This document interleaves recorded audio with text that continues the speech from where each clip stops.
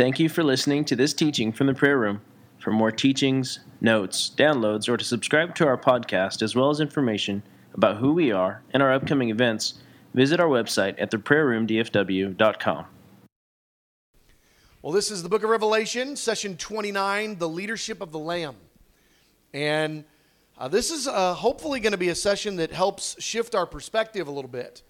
I think that we probably are coming in tonight, most of us, are probably coming in tonight with a bit of a default thought process about the way that we think about Jesus' leadership, the way that we kind of interpret who he is and how he leads. And hopefully by the end of tonight, we're going to have at least a little bit of a different perspective that I think will be hopefully more biblical and will help inform the way that we think about Jesus, the way we see the end times through the lens of Jesus as the Lamb. So, to start off with here in our notes, the use of the word lamb in Scripture. So, depending on your translation, you'll find probably 191 references to a lamb or the lamb in the Scripture. So, the word lamb in the Scripture, that's a bunch. 191 is a lot of times for a word to show up. And the primary point, whether you're talking Old Testament or New Testament, of the use of the word lamb, the primary point that the Holy Spirit is trying to make is to get us to view the need of a sacrificial lamb, specifically Jesus, to see Jesus as a lamb. Now, we talk about Jesus as the Son of God, and he is. We talk about him as the King of Kings. We talk about him as a lot of different titles, but I don't know that we spend a lot of time talking about and thinking about what it means that he's a lamb related to his leadership. We know what it means that he's a lamb, that he died on the cross, but what does it mean that he's a lamb and he's a leader? He's a lambly leader. What does that even mean? Well, what we're going to do here in this session is hopefully give us a little bit of insight into that. And my hope really is that you take this idea that we're going to look at tonight and you go dive into these same verses and ask the Holy Spirit to give you additional revelation. As is the case with most of what we do on Saturday nights, we're not going to exhaust what could be said about it. We're going to kind of introduce the idea and hopefully provoke hearts to go a little bit deeper. So, in the 105 times that the word lamb is used between Genesis and Deuteronomy, these are the first 5 books of the Bible. This is the first 5 where God is giving instructions about who he is, what he wants the nation of Israel to expect of him, what the covenant is that he's making with the people of God, how things operate. There's 105 times, so that's over half of the usages of the lamb in Scripture are found in the first 5 books. And this is where God is plumb lining, what does it mean to follow me? What does it mean to be one of my people? What does it mean that I am the covenantal God with you as a community of people? We got it 105 times in there because God is trying to ingrain in us early on in the Scripture that the lamb, the role of the lamb is important, that this is an essential aspect of who God is and how God operates and how God wants us relating to him. Now, part C should say the lamb's end-time leadership. I think it just is a repeat of part A, but it should say the lamb's end-time leadership. So if you're making notes, go ahead and fix my mistake there. Part C, the lamb's end-time leadership is how that ought to read. Now, book of Revelation is a revelation of Jesus' end-time leadership strategy. It's a bunch more than that. But the book of Revelation is a revelation, an unveiling of Jesus' end-time strategies. What is he going to do? What's he thinking about? How does he want things to operate? What does the future hold for the church? All those things are found in the book of Revelation. Well, it's here that we see him referenced 34 times in the book of Revelation as the Lamb. That's more than in any other New Testament book. It's more than, most places in the Word to find that many references in so few chapters and so few verses. 34 times Jesus is referred to as the Lamb in the book of Revelation. This means, part of what this means, a significant part of what we're supposed to interpret this to mean, is that he is going to lead his church in the end times primarily as a lamb. Now, to make that point all the stronger, we often think about Jesus as the lion. We love to write songs about Jesus as the lion. Do you know in the New Testament he's only referenced as a lion one time? And it's in the book of Revelation, right before he's referenced 34 times as a lamb. So one time as a lion, 34 times as a lamb in the book of Revelation. And there's only two other times in the whole Bible that he's referenced as a lion. And they're the prophecies of which the book of Revelation is relating back to when it mentions it the one time in Revelation. I want to say that again. Jesus, the revelation of Jesus in the end times, in the book of Revelation, he is called a lion once. And he's called a lamb 34 times. Now, this is an interesting thought process if that's a new idea to you. Because normally we would think of it was the exact opposite. We would go really light on the lamb factor, and we go really heavy on the lion factor. We think he's a roaring lion, he's coming, he's going to be roaring, and all of that is true. But it's interesting that the primary revelation, whether we're talking lion or lamb here, and one of the primary revelations throughout the whole book of Revelation of who Jesus is, of his personhood, of what he's like, he's called the Lamb over and over and over. I think we've missed that.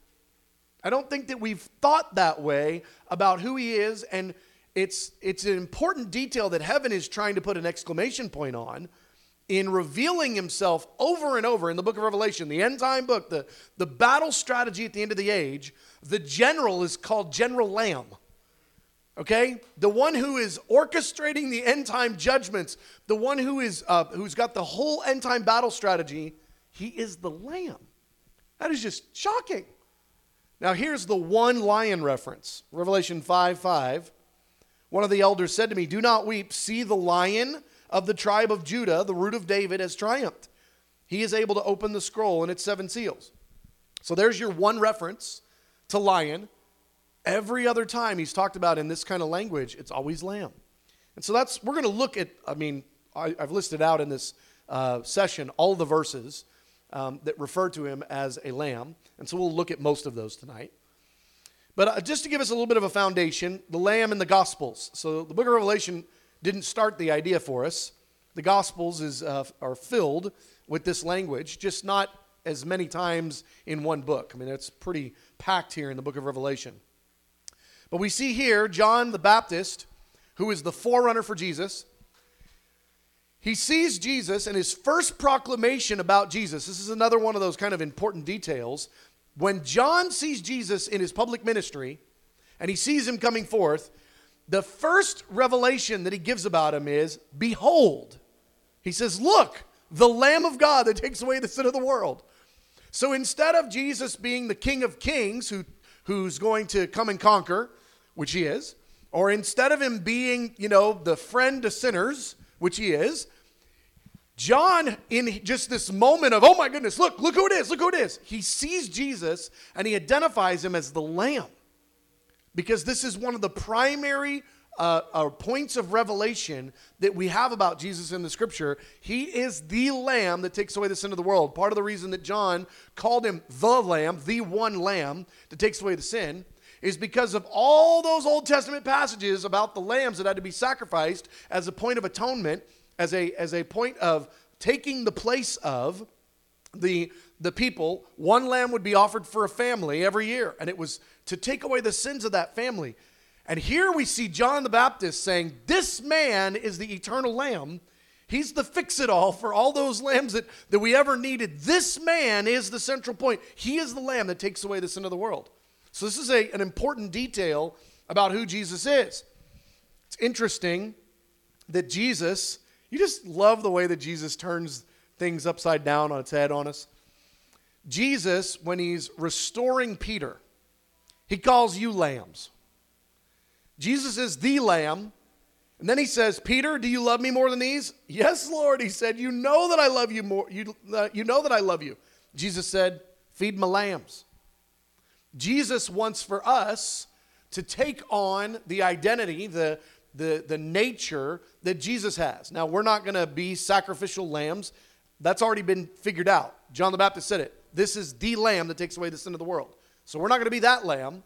But we're going to follow in his lambliness. We're going to follow in the ways of his meekness and his humility. We're going to be like him. That's what part of what we're supposed to do and be. And so Jesus identifies us this way. All right, now I'm going to skip down here to part 3. John introducing us to the Lamb of God in the book of Revelation. So now we're talking about John the Apostle, not John the Baptist. John the Apostle wrote the book of Revelation. And here we have Revelation 5 through 8, and I'm going to read this passage in 2 chunks. I'm going to read 5 through 8, and then I'm going to read 9 through about 12. I think that's the next breakdown. Let's see here. 9 through 14. It's all the same passage, but I'm going to break it down into 2 categories or 2 sections, a part 1 and a part 2. We're going to call part 1 John's introduction of the Lamb. All right? So that's here, Revelation 5 through 8. I'll read it, and then we'll kind of break it down a little bit. Then one of the elders said to me, "Do not weep. See, the Lion of the tribe of Judah, the Root of David, has triumphed. He is able to open the scroll and its 7 seals." Then I saw a lamb, looking as if it had been slain, standing at the center of the throne, encircled by the 4 living creatures and the elders. The lamb had 7 horns and 7 eyes, which are the 7 spirits of God sent into all the earth. He went and he took the scroll from the right hand of him who sat on the throne. And when he had taken it, the 4 living creatures and the 24 elders fell down before the Lamb. Now, you notice this whole passage is about lamb, lamb, lamb, lamb. But it starts off making the identification, hey, you know the lion that you've been waiting for? All these generations, you've been waiting for the lion from the tribe of David? Yeah, here he is. He's a lamb. The lion you have been waiting for is a lamb. And so he doesn't go on to describe any more of the lion aspect. He immediately starts going point by point. This one that you've been waiting for, the lion that you've been long awaiting, he is the lamb. Now, this lamb is the lion from the tribe of Judah that's been the long awaited one. This lamb has triumphed. I don't know if you caught that. It says he has triumphed. It was verse, let's see. Verse 5, 6. Hard to do this on the run. Let's see. Who is worthy? One of the line. Yeah, he is triumphed. Verse 5. The Lion of the tribe of Judah, the Root of David, has triumphed. So we see here that the Lamb, one of the attributes of this Lamb, is that he's triumphant. He's triumphed over everything, and he's going to win. He's going to be the victor. So part of what we can recognize is whatever else it means to be a lamb, we know that part of his leadership style, part of his leadership reality is that he's the one who's triumphed. Next, he's the slain lamb, part C. In the sacrificial system that God himself set up, lambs were slain for the atonement of each family. And without the sacrifice of these lambs, there was no forgiveness of sins. Jesus became that one lamb that would forever be the sacrifice enough to cover over the multitude of our sins because of his sinlessness. And his position of authority in heaven as the slain lamb is because he forever became the solution to the sin issue. He's a lamb on a throne. We see this lamb is ruling. He's reigning. He is the Lamb of God. He is God. He is on God's throne. Nobody can be on God's throne except God. So this lamb is God. We're talking about the Lamb of God. The reality that this one is God himself.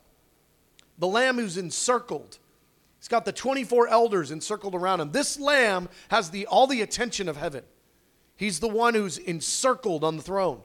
He's got 7 horns. Horns in Scripture often represent authority, often even represent leadership or kingship over a nation. 7 is a number of fullness, and it just means perfect. So here we've got Jesus as a lamb with 7 horns in full authority, with also 7 eyes, fully able, in full capacity of foresight and wisdom. This lamb is leading with perfect understanding and perfect authority. You know, it's a really good balance. Because if you've got somebody who's got all power and they also don't have all wisdom, you're going to have a whole lot of all trouble. The flip-flop is also the case. Well, it's a different case. You got somebody with all wisdom and no authority. They're not doing no good with it. And so it's really good to see Jesus with all authority and all wisdom, all sight, all insight, able to lead the nations. He's the one that takes the scroll. He's known by everyone in heaven. We talked a little bit about this in the last session. That he's known by everyone as the one who is the sole person to take that scroll. And I put here, top of page 4, letter I, the Lamb forever with the scroll in his hand. He's given this scroll, and when the Lamb takes it, he forever has it. It's forever his. All right, so now that's just John allowing us to see this Lamb. Now, we've talked about that same passage of Scripture, and we've talked about Jesus being that person. But I really wanted to stress the point that we're talking about Jesus as the Lamb, the definition or the parameters of the Lamb's leadership. All right, well now, the second part of this portion of Scripture now gives us a little bit of the backstory. This is the Lamb's backstory. All right, this is what's been going on. We just found out who he is, what he looks like, what he's taking authority over. But now we're going to get a little bit of the backstory on the Lamb to figure out what's been going on with him. Why is it that he's able to take this scroll? Who is this person? All right, so Revelation 5, 9 through 14. And they sang a new song saying, "You are worthy to take the scroll and to open its seals, because with your blood you purchased for God people from every tribe and language and people and nation. You have made them to be a kingdom and priests to serve our God, and they will reign on the earth." And then I looked, and I heard the voice of many angels, numbering thousands upon thousands and 10,000 times 10,000. And they were saying, "Worthy is the Lamb who was slain to receive power and wealth and wisdom and strength and glory and honor and praise." And then I heard every creature in heaven and on earth and under the earth and under the sea and all that is in them, saying, "To him who sits on the throne and to the Lamb be praise and honor and glory and power forever and ever." For the 4 living creatures said amen, and the elders fell down and worshiped. So here we see that the reason that this Lamb was able to get the scroll is because of the backstory, because he's the one who's come to earth. He's the one that's purchased men for God. So let's look at this a little bit. He purchased mankind. This is the monumentally impacting statement of all times that is made about the Lamb. This is the Lamb that was solely responsible for the purchase of mankind. It is because of this. He single-handedly is responsible for buying humanity out of sin. It's because of this that he is the one who is worthy to take the scroll. The scroll is the end-time plans of God. We're going to spend a session on that. The scroll is the battle strategy of the end times. The scroll is the deed to the earth and to the end-time plan of God, the transition of who holds the keys to the earth. All of this comes, but it's not given to a man merely. It's not given to a lion specifically. It's given to a lamb. And this lamb has bought permission to take that scroll, to be that leader, because of his meekness and sacrificial lifestyle. Because of the way that he served mankind, he has now been given, or will be given, the title deed to the earth. It's because of his meekness. The Lamb, in the same moment that he took out our sin, he accomplished 10 other things, probably a million. We'll learn about those throughout eternity. I'm sure we'll be laughing about all the things that God did in that one moment, because he's so able to accomplish more than one thing at once. It would be great to multitask. I pray that resurrected Brad Stroop can multitask. That will be great. That's going to be great for all of me. Okay, so the Lamb, in the process of purchasing us, he wipes out our sin, but then accomplishes so much more. In that same false swoop, he made us to be priests for God. In buying us, he made us to be priests. We read that verse. All of these points are straight out of this passage. You have made them to be a kingdom and priests to serve our God. We were bought and paid for, and we weren't just redeemed to be members of the kingdom. We were redeemed to become priests for God. Jesus was thinking of his Father. And so Jesus, in his sacrificial death, bought and paid for us, not just to be sin-free, not just to be able to be in heaven forever. He bought us for his dad, to be priests for Papa. He bought us to be a kingdom of priests for his God. That's what he did. That's so excellent. In that same deed, not just servants as priests, but partners to reign with him. It says, priests to serve our God, and they will reign on the earth. We will reign on the earth. Well, but reigning, that's Jesus' job. We're going to reign with Jesus on the earth.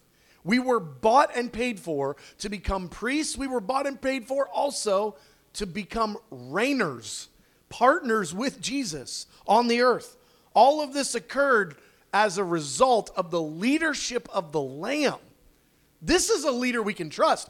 This leader, every chance he gets, he serves. This leader, every chance he gets, he promotes. He accomplishes 10 things in one moment. We think that we got a good deal only to find out it was an incredibly epic deal. And then beyond that, even better. Every chance he gets, the leadership of the Lamb is brilliant and humble. He is leading with such wisdom and authority. You see that? Back to the 7 eyes and the 7 horns. With such authority, but with such wisdom, with such meekness, with such lamb quality, with such sacrificial version of leadership, servant-hearted leadership. This is the leadership of the Lamb. I want us to catch this, because when Jesus comes back, he doesn't change. He's going to act like this. During the end times, he's going to act like this. Because it's not an act. It's who he is. He's the Lamb. The lion once, the lamb 34 times in the book of Revelation. We're supposed to be interpreting his leadership style. We're supposed to be interpreting who he is and how he operates and how he thinks and how he leads as a lamb. The Lamb is worthy of it all. They give the 7-fold forever ascribing to him. All glory and honor and praise worth. It's possible. I'm working on it now. If it doesn't become a session, I'll stick it in some session just as maybe a Roman numeral. But there's a good chance that 7-fold ascribing of his worth is going to become a session, because there's so much to be said in those 7 things. I'll just give you the snapshot. They're all components Jesus as a man is going to need when he rules and reigns for the 1,000 years and beyond. They're all 7 aspects of what his leadership he'll actually need those things. And so there's a good chance that that's going to turn into a session. And the Lamb is worshiped by all. Okay, let's keep going. Now, what we just did is we just looked at chapter 5, which has got a bunch of lamb references. Lamb, lamb, lamb, lamb, lamb. Okay, we looked at them all in chapter 5. Now we're going to look at the rest of the book of Revelation, and we're going to break it down into a couple of themes. The first is the Lamb of redemption. All right? We see here in Revelation 13:8 that he's the Lamb of redemption. Skipping around Revelation here, we're in Revelation 13. We're in the description. If you don't know Revelation 13, this is the chapter, the description of the Antichrist. All right? So the Antichrist is like this horrible, horrible dude, okay? And the focus of his ministry is mostly taking from mankind. When you look at the ministry of the Antichrist and what he's going to do, he's mostly going to take. He's going to set up the mark of the beast system. He's going to demand worship. He's going to demand money. He's going to demand respect. He's going to demand nations. He's a taker, okay? But in the middle of the taker chapter, we see Jesus identified right in the middle of it. Revelation 13:8, all the inhabitants of the earth will worship the beast, all whose names have not been written in the Lamb's book of life, the Lamb who was slain from the creation of the world. This is right in the middle of the Antichrist taking. We see Jesus, the opposite, being described of him right there in the middle. It was intentional. This could have been written any way. It could have just said the Lamb, but it says the Lamb. You remember the one who was slain from the creation of the world, the very identification of this Lamb, that before there was anything, he was a giver. Before there was anything, he was a sacrificial leader. Before anything, he was one that invested in and gave and was willing to give even the ultimate sacrifice. He's the lamb slain for all mankind. It's right there in the middle of the passage that we're looking at the weight. If you read Revelation 13, it's weighty. It's heavy. It's really yucky. And it's important that we don't shy away from yucky, weighty, heavy passages. That we learn to navigate those, just like we love the ooey gooey, warmy, fuzzy ones. We want to love the whole Bible, not just the parts that make us feel good. And so we read Revelation 13, and it's heavy. And it's like John sticks it right in there by the inspiration of the Holy Spirit. You know, right in the midst of this taker, don't forget the giver. He's the real one. He's the real one in charge. He's the real leader. Salvation for mankind belongs to the Lamb. I gave you there. Salvation belongs to our God and to the Lamb. Revelation 7. Salvation belongs to the Lamb. Revelation 13:8. Again, now we're looking at this book that the Lamb has. It's not called the Book of Salvation. It's called the Lamb's Book of Life, which is the Book of Salvation. But it's called the Lamb's Book.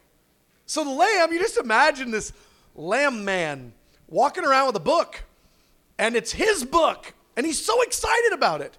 And every name in this book is a name that has said yes to his plan, has said yes to the incredible gift that he's offered. The Lamb's Book of Life. And so it's the same verse that we read a minute ago, but we're coming at it from a different direction now. The Lamb has a book. His name's his precious ones. I just love that he's got a book that he takes it so seriously. That he's like, I'm the Lamb, I came and I died. I take my assignment, my responsibility, and who I am so seriously, I write down every single person's name in the book. Everybody that gives their life to me, I write their name down in the book. All those that have received my sacrifice, I'm going to honor them back. I'm going to write them in my book. Like I want to make sure that I know every one of their names. And he carries it around. I just find it so interesting that we're on this subject of the Lamb and his leadership. And it's called the Lamb's Book of Life, is the salvation name written in the books of heaven book. It's called the Lamb's Book of Life. The Lamb's 144,000. You look at Revelation 14, 1 through 4, and it talks about, there I looked before me, was a lamb standing on Mount Zion, and with him, 144,000. So there's 144,000 that are with the Lamb. And they follow him wherever he goes. This 144,000 are 12,000 Jews from each of the 12 tribes. So 12 times 12 is 144,000. And we can see that from Revelation 7 because it actually breaks down 12,000 for this tribe, 12,000 for this tribe. So you can see that if you're interested, Revelation 7. But here we've got the Lamb's 144,000. They're the Lamb's 144. They belong to him. They are his. They go where he goes. They have his name written on their forehead, it says. It says, where is that? Yeah. The name, and his name and his father's name written on their foreheads. So each one of these 144,000 have a tattoo of some sort on their forehead of the Lamb. The Lamb's name is written on their forehead. It's called the Lamb's name. It's not the name of Jesus merely. It's not the Son of God. It's not any of the other titles. It's not King of Kings. It's the Lamb's name is written on their forehead. They're branded by the Lamb. Lambs, owned by the Lamb. This is the greatest branding, cattle prod ever. Lamb. It's stuck on their forehead, all 144,000 of them. The Song of the Lamb. Now, this is like the greatest moment ever. And it only... The only moment that's ever greater than the moment we're about to read is the moment not long after it in the chronology of end time events. That moment's even greater. But this moment is the greatest moment up to this point. This moment, Revelation 15, 2 through 3, let me give you a little bit of the timing here. Revelation 15 is right before the bowls of wrath have been poured out. And it's right after the seventh trumpet. Well, the seventh trumpet is when the church is raptured. We're raptured at the last trumpet. The last trumpet will sound, and we'll be caught up to meet the Lord in the air. So the church is meeting the Lord in the air, all right? And the judgments, the major judgments of the bowls of wrath have not yet been poured out. They're about to be in the next chapter, okay? That's what's going on here. Then it says, those who had been victorious over the beast. Now, victorious over the beast means two things in this passage. One, it means you died a martyr, but you held the line on who Jesus was. That's going to be victorious over the beast. Okay? Then there's going to be another group that just got raptured that stayed faithful to Jesus until the second coming. They stayed faithful. They did not bow the knee. They stayed faithful. So there's two different groups that are referred to here as those who had been victorious over the beast and its image and the number of its name. They held harps given them by God, and they sang the song of God's servant Moses and of the Lamb. Great and marvelous are your deeds, Lord Almighty. Now, let me just give this to you for a second. There's a bit of mystery here, but I want to say it just in its most simplistic sense. The song of the Lamb is a song of great thanksgiving to God for his salvation through Jesus as the Lamb on the cross, his salvation through Jesus as the Lamb who's leading the end time orchestration of all these judgments and everything. And they're praising, you and me, are praising the Lamb, and they're singing the Lamb's song. And they're in this end time moment where we just got raptured and we're singing the song of the Lamb. And it is the most epic moment. And it's what I'm just thinking about for a second. This is like one of those get real moments where it's all kind of settling in. You've got all these people that were just raptured and they all spoke 4,000 different languages a minute ago. But now they're together singing the song of the Lamb. Is that in their own tongue? Is that I don't know. But one way or the other, we're all singing it together. This is the most momentous moment in history. Like, you're talking about the entire end-time church that's just been victorious over the beast, singing the song of the Lamb. This is an epic moment in future history for the church, only to be surpassed by the wedding supper of the Lamb. This is the coronation of Jesus as king. We just went from, we love you so much, we can't even have the words to declare how grateful we are for you, to now, you are worthy not just to take the scroll, you're worthy to be king of the earth forever. This is actually where Jesus now becomes the king of the earth, like he was given the scroll in Revelation 5, and he starts to open the seals in Revelation 6. Here we have in Revelation 19, he's now actually walking in the fullness of that authority. He's now actually on the earth, becoming king of the earth and being coronated over the earth. And it's called the wedding supper of the Lamb. It's a big feast. It's not just called the wedding supper of God. It's referenced that way in one or two places. But it's called the wedding supper of the Lamb. It's the Lamb's day. It's the Lamb's supper. It's the Lamb's wedding. It's the Lamb's bride. Revelation 21, 9 through 11, part G. The wife of the Lamb. This is a bit of a mystery we don't have time to get into. I'm going to go very quickly through the next section. I'm going to do it in about 2 minutes. But part G here, the wife of the Lamb. This is one of the most beautiful and mysterious subjects in the New Testament, in my opinion. Because it's so mysterious, the way that God refers to the wife of Jesus, or the bride of Christ, referring to the church, referring to the very fact that we're referred to as his wife in marriage. But also in Revelation 21, we see that when God refers to the bride of Christ, he's not just talking about the relationships that he has in the church.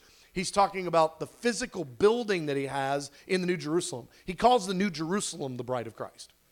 He calls the New Jerusalem the bride of Christ, and he calls you and I the bride of Christ. There's mystery all over this thing. The two most beautiful things he can think of, the city that he designed and the bride that he has won for his son, they're both called the bride of Christ, and there's mystery to it. But it's interesting, I give you here, Revelation 21, verse 9, come, I will show you the bride, the wife of the Lamb. Not just the bride of Christ, the wife of the Lamb. I'd love for that one to make it into some of the songs. You know, the wife of the Lamb. That's because that's another title for the bride of Christ or for the church. The wife of the Lamb. And that's one of the points of Revelation. Over and over we see it. All right, well, what we're going to do is we're going to end quickly with the Lamb of war and judgment. Oh my gosh. Yikes. Well, this is also Revelation. He's not just everything we've read thus far. He's the Lamb who opens the seals. Revelation 6, 1 through 7, I gave it to you there, bottom of page 7. I watched as the Lamb opened the first of the 7 seals, and then the second, the third, the fourth, fifth. The Lamb is the one opening the seals. It's not the lion. It's not an angel. It's not the Antichrist. It's not Satan. It's Jesus, the Lamb. The Lamb in meekness. The Lamb in perfect wisdom. The Lamb who every time he acts, you can count on him doing it for your good. The Lamb who acts out of selflessness. The Lamb who's always looking for the good of his church and of his people. He's the one that opens the seals. It's the Lamb opening the seals.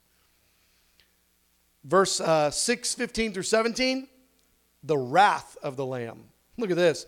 Fall on us and hide us from the face of him who sits on the throne and from the wrath of the Lamb. This is an interesting quote because these are lost men during the Great Tribulation who are crying out, save us from, and they don't just say God, they say the Lamb. Lost men having a revelation of the Lamb's leadership over them. Lost men having a revelation and saying, not just does he have leadership, he's wrathing us right now. Save us from the wrath of the Lamb. And they're operating with theological clarity. They are understanding that what's happening is the wrath, not just of God, the wrath of the Lamb that was sacrificed. The Lamb that operates in meekness. Save us from the wrath of the Lamb. That's what they cry. Victory comes by the blood of the Lamb. Revelation 12:11, they triumph over him, over Satan, over the Antichrist, by the blood of the Lamb. There's a measure of the revelation of what Jesus did in laying down his life as the Lamb, that the end time martyrs are going to be able to not sympathize, but take in. They're going to be able to connect the dots. They're going to have that same interconnectivity to the revelation of Jesus as the Lamb. And it says they triumphed over him by the blood of the Lamb. They're going to have the cleansing blood of Jesus on them. But I think it's more than that. I think they're going to be seeing themselves in the storyline and going, our sacrifice will be meaningful. Our sacrifice will be like that of the Lamb that we follow.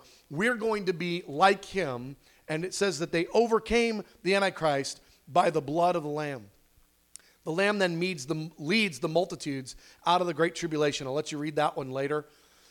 Part E, the forever. This is another one of those theological points that's just so intense. The Lamb, the good guy, the kind Lamb, it says that the wicked are going to be tormented in the presence of the holy angels and of the Lamb forever. Now this is by choice. I mean, Jesus gets a choice in all this. Jesus as the Lamb says, those that have turned against me, who did not follow my ways, who waged war against me, I want to see to it that they are tormented forever, but more than that, I want view of them. In my presence. Tormented in my presence. That is such an intense thought process about the Lamb and his leadership. It's such a picture of the no shying back, where Jesus is like, you thought it was absurd. You thought it was so crazy that I would die on a cross as God, fully man. You thought it was crazy that I would go that far. I'm telling you, I am not ashamed at all of what that means if you didn't receive that. I'm not ashamed at all of what the consequences are if you do not receive the sacrifice that I gave as the Lamb. In fact, all of those who don't receive it will be tormented in my presence eternally. So intense. And they're going to declare war against the Lamb. It doesn't say declare war against the Son of God. That would be true. Declare war against the King of Kings. True too. The end time armies are going to declare war against the Lamb. They're going to know what they're doing. They're going to declare war against him. Okay, well, let's break into groups. How many groups we got tonight? 4 groups. 6 per group. All right, Luke? All right, just a few more seconds. Wrap up your question for each group.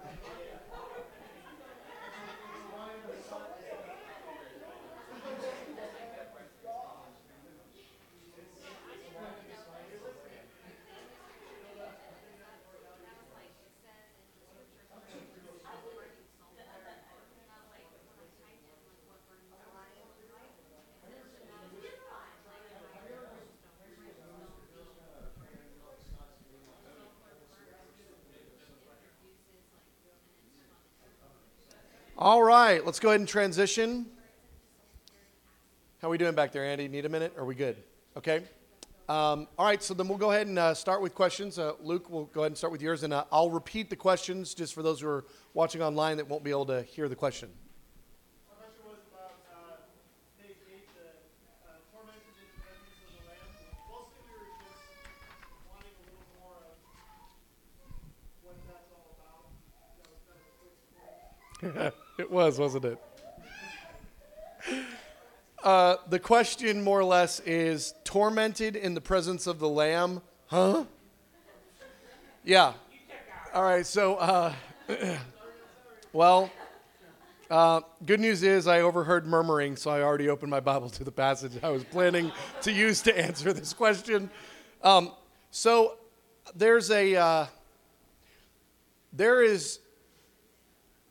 let me take a step back.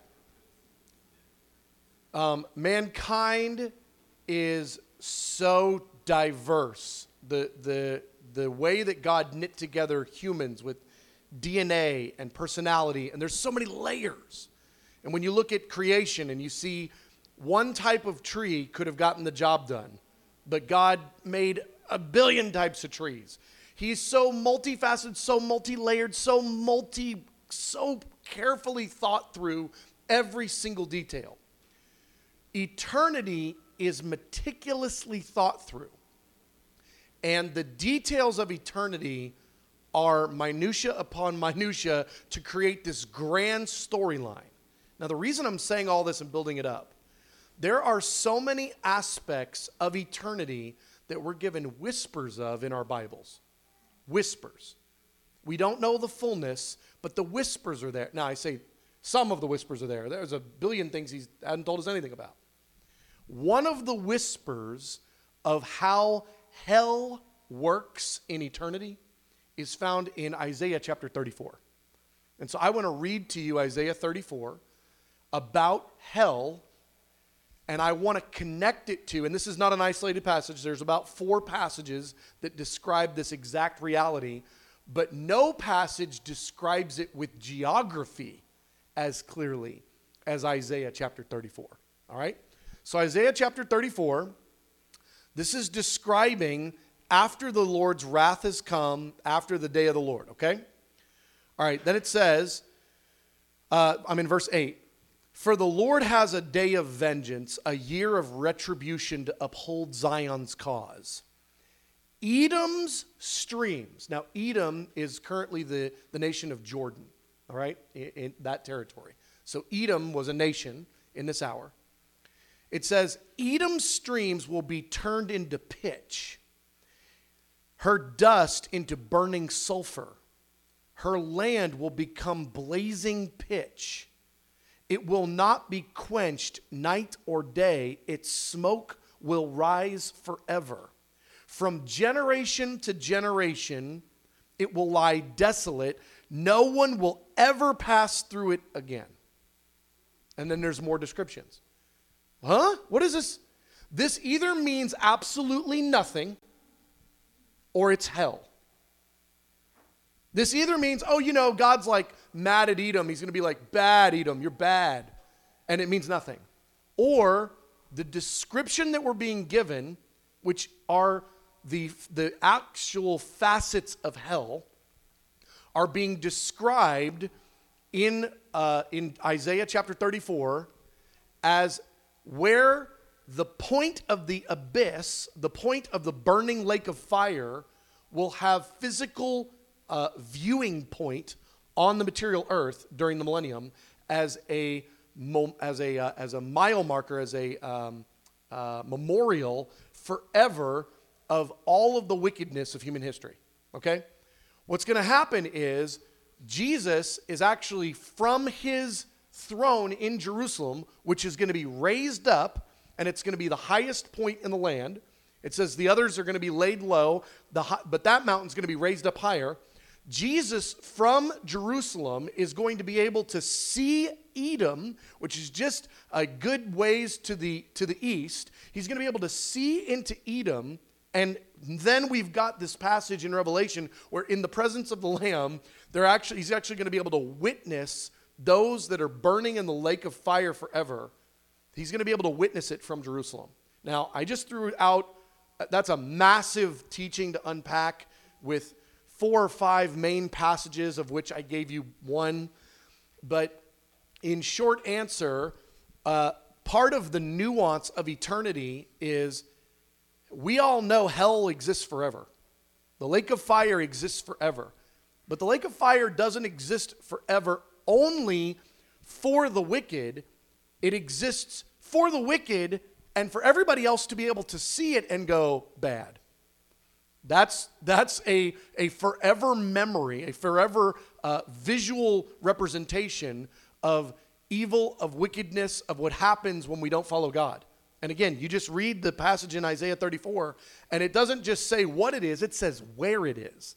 It says God is going to so judge Edom forever, both for her past sins and for her future ones. The nation of Jordan is not a particularly fond nation of Israel at the moment. And so, anyway, so there's a short version of the answer. I would encourage you, for any of you guys who have study Bibles, go look at the passage in Isaiah 34, starting in verse 8 and following, and see where the cross references are. Go look up other places where it's talking about burning sulfur in the scripture, blazing pitch, these types of language points, and you see also that it's that the same reality is described in the book of Revelation, chapter 18, I believe, related to the harlot Babylon. And so there's another little passage for you. But short version, Jesus from his throne will actually be able to see the lake of fire. So, next question. Yeah. So if the book of Revelation is all about the Lamb, the focus is Lamb all over the place, we've got this one reference to the Lion of Judah in chapter 5. What is the point of the lion? What is that supposed to represent? So if there's one reference to the lion, and it's kind of the introductory reference, and then all the other references to this lion are referring to him as a lamb, why is he called the lion in that first one? I think the most one of the most important reasons for that is to connect the dots of what the Messiah figure was always imagined to be. And so the picture of this is the Lion of the tribe of Judah, which goes all the way back to the patriarchs and what was promised when Jacob laid hands on his sons, and he pronounces blessings over each of them and talks about what they're going to be. And he defines Judah and his future role as a ruler, as like a lion. And it's from that point forward then that Israel is believing there is coming a promised Savior figure. And he is going to be the lion, and he's going to furthermore be the lion from the tribe of Judah. And then in Revelation chapter 5, John connects the dots. It's not just that he's the lion from the tribe of Judah. He's also the root that is anticipated to come up from David.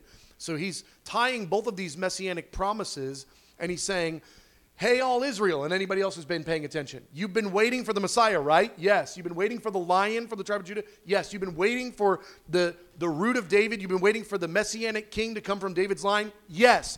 There he is. And he points, and everybody's expecting that at the other end of the finger, where John's pointing, there's going to be a lion. And instead, it's a lamb. Who is the lion? But the primary face he's wearing is not the lion face. The primary face that he's wearing, he is that lion. Look, there he is. There is the lion you're waiting for. But this lion is a lamb, and that's the curveball. This lion is a lamb, and he operates like a lamb. He thinks like a lamb. He's also, and then anybody who's paying attention who wasn't deeply acquainted with all of the look, this is the Lamb of God who takes away the sin of the world language from the New Testament. They're all now in this connection point. The lion is the lamb. They're all able to go, oh, the lamb. He's also the one we've been waiting for. We've been waiting for the sacrificial lamb that was going to take away the sins, for like the big L lamb, because we had all the lowercase lambs, L lambs that had to be sacrificed for each family. This guy is everything. This guy is all in all. This guy is the lion, this guy is the lamb. And so then all the rest of the descriptions of him are referring to him as a lamb, that it's not like the lamb is a different person than the lion. The lamb is different attributes of the same person, but it is the primary revelation of the face that he's going to be wearing at his return. Not the only. He's coming as a bridegroom, he's coming as a king, he's coming as a judge, he's coming as the son, he's coming as everything. But in the book of Revelation, the main focus point is he's repeatedly called the Lamb, the Lamb, the Lamb. So good question. Back there, question? So Revelation 13:8 says that he's the lamb slain from the foundation. So if that's the case, we see the law given through Moses with all of the temporal and inferior sacrifices. Can you talk a little bit about if the plan was always the lamb slain from the foundation, then the inferior sacrifices of lambs and bulls and all that, the connection between those two, does that make sense? So let me restate it and then correct me if you need clarification or whatever. So Jesus is referred to in Revelation 13:8 as the lamb slain from the creation. Let me read it exactly. The lamb that was slain from the creation of the world. So this is now making the case that Jesus always and forever backwards in the other direction, not forwards, but in backwards, in reverse. He always was that lamb slain and to be slain. So then how does the sacrificial system play into this, where a lamb was required for each family every year for their sins to be covered? More or less the same question? Good. So the short version of this is, it was always, well, let me just take a sidestep. I love the fact that God is into new experiences. Okay? God had never been man before. He never done that. That was new. But it was always the plan. I just wonder how many more new things for God are in the future that are the plan that he just hasn't done yet. I mean, the fact that God would do something new, like become a man, is just unthinkable. Okay, so, but always the plan was that God would become a man and become the lamb, and that sacrifice would then take away the sin of the world, but it hadn't happened yet. It was the future plan, but it hadn't happened yet. And so, just like so many of the prophecies that you have over your life, where the Lord says certain things about you, things that he's going to do, you live like those things are true, but you also need to obey and follow the Lord's voice today. You need to follow the instruction of the leadership of the Lord today, not just wait for that future promise to happen, that future thing to become reality. Yes, it's true. Yes, it will happen. But day to day, we follow the Lord. So the entirety of the Old Testament is God setting the stage and God giving the people of God very real way for them to be able to participate in the eternal covenant of the lamb slain from the future creation. So today, what you need to do to be able to participate in that covenant, which is going to have a future start date where the revelation is made, where Jesus comes and actually dies on the cross. In order to be able to participate in that, I need you now to operate in the shadow.